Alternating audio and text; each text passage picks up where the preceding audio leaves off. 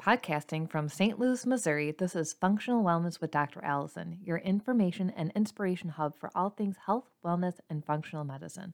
Your host, Dr. Allison DeBardo-Goggin, has been practicing functional medicine for over 11 years. She is passionate about finding root causes and solutions for gut health, hormone balance, anxiety, and autoimmune conditions. Welcome to the show. Hello, I am Dr. Allison, and today we are talking about histamine. So most people are familiar with histamine because of allergies. They take an antihistamine when, especially right now with fall allergies, spring allergies, runny nose, headaches, those things like that.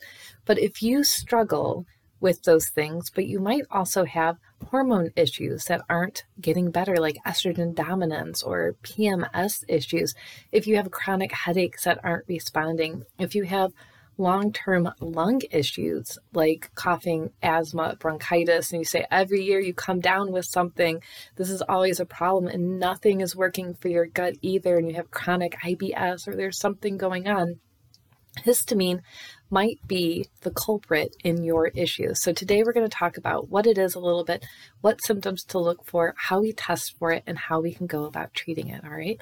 So humans have histamine. It's actually found in all tissues of the body. So it's not just mast cells, even though those are the primary source of them, of the immune system that releases histamine.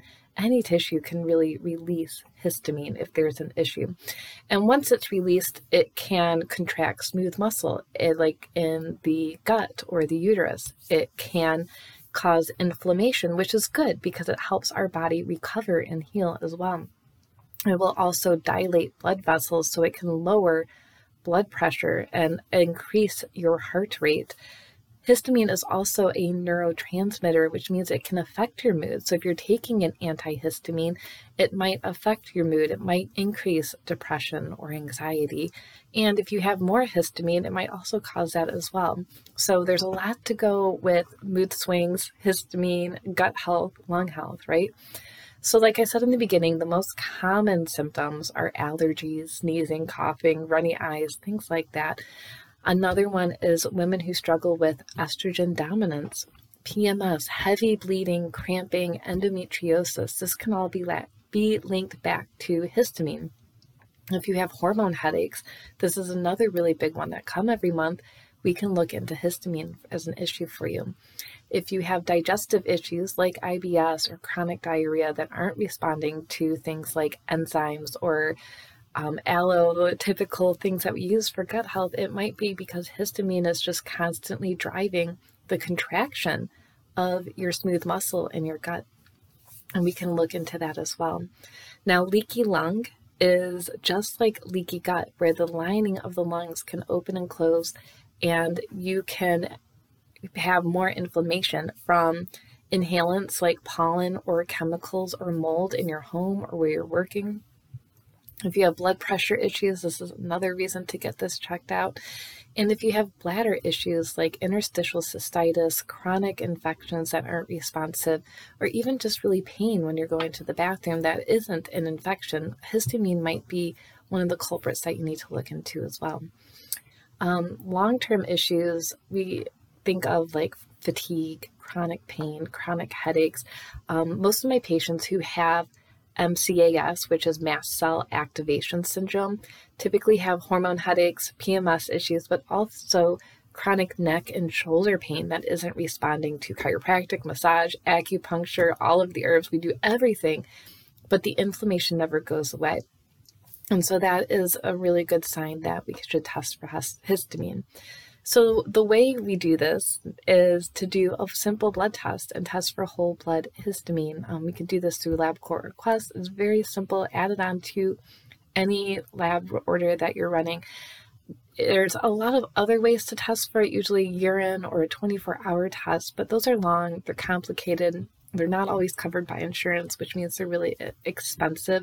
So I like to do the blood test to keep it really simple.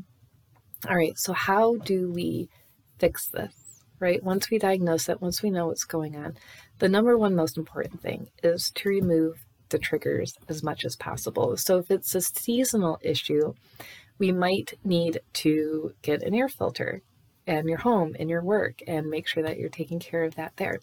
If you're cleaning with chemicals, we need to get the chemicals out of your home so we get rid of the irritations in your lungs and your sinuses. And we also need to do testing to figure out exactly what is affecting your body. So we can do mold testing.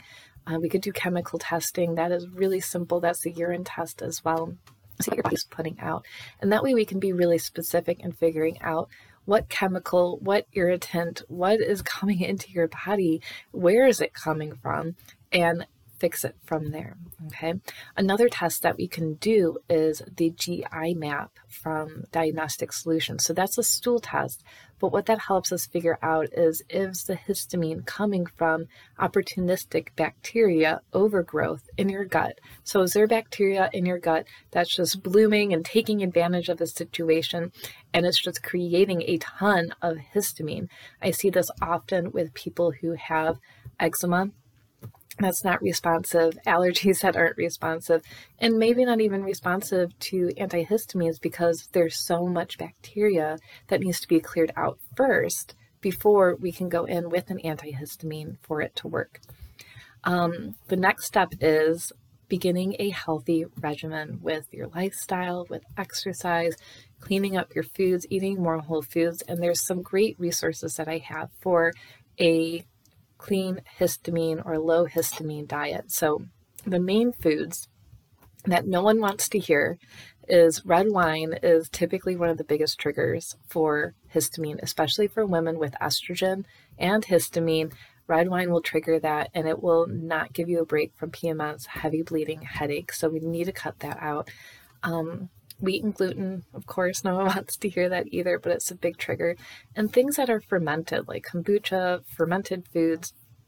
And what really stinks is that you might have been eating all these things like dried fruits, nightshades, avocados, meats, soured foods, things like that, aged cheeses, thinking we're eating really healthy, I'm eating my probiotic food, but it turns out that you're actually feeding the opportunistic bacteria in your gut, which is creating more and more histamine and is causing a lot of problems. So we can put this sheet into your meal plan, your diet plan, cut some things out, add some things in. Some good foods that are low histamine are non-dairy milk alternatives, right?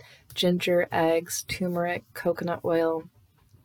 Garlic and onions are also great, but if you have SIBO, they might not be so great. So we do have to be very careful in how we balance out food.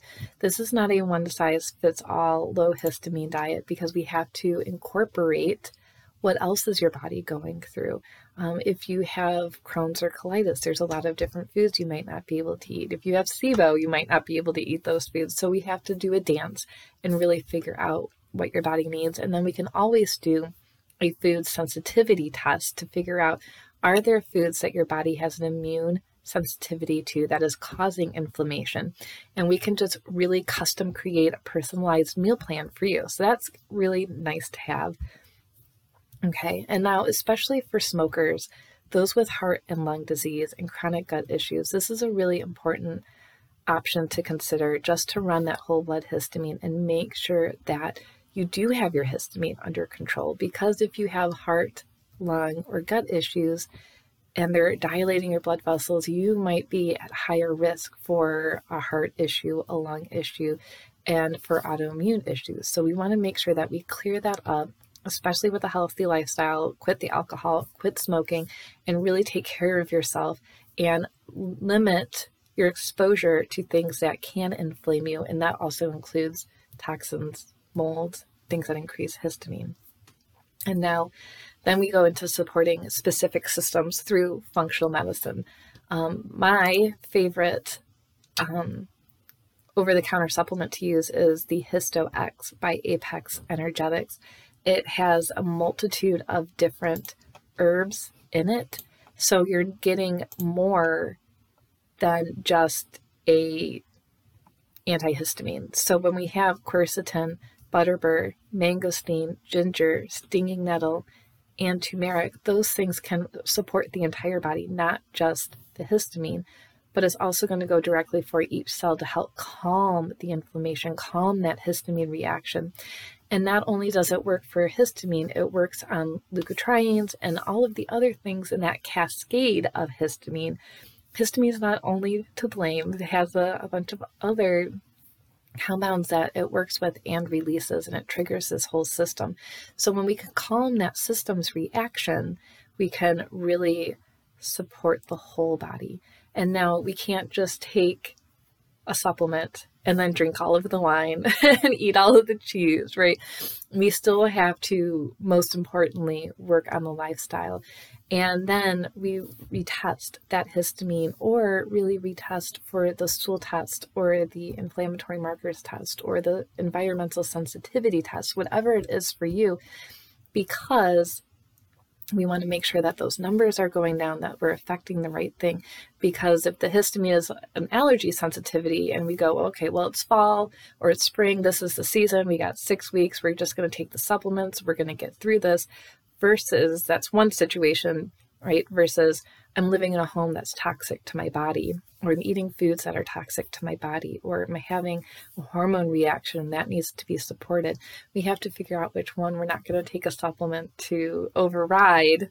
We're going to get to that root cause, because we don't want you taking a supplement for the rest of your life. That's not the goal. The goal is to figure out what's going on for you. So that is your little crash introduction to histamine, what to look for, how to test for it, what's underlying. So always remember, we want to get to that root cause for you to figure out why your body is responding the way it is through functional medicine. So if you have any questions, reach out to me on Facebook, schedule a free introductory consult so we can brainstorm, talk about what's going on with you, set you up with the right testing, and help you move forward. Thank you for listening to Thanks for Functional tuning in. Wellness with Dr. Allison. If you would like personalized care and testing, you can schedule a free introductory consult with Dr. Allison online at Little Black Bag Medicine, or message us on Facebook at Little Black Bag Medicine. Thanks for tuning in, and we'll see you next week.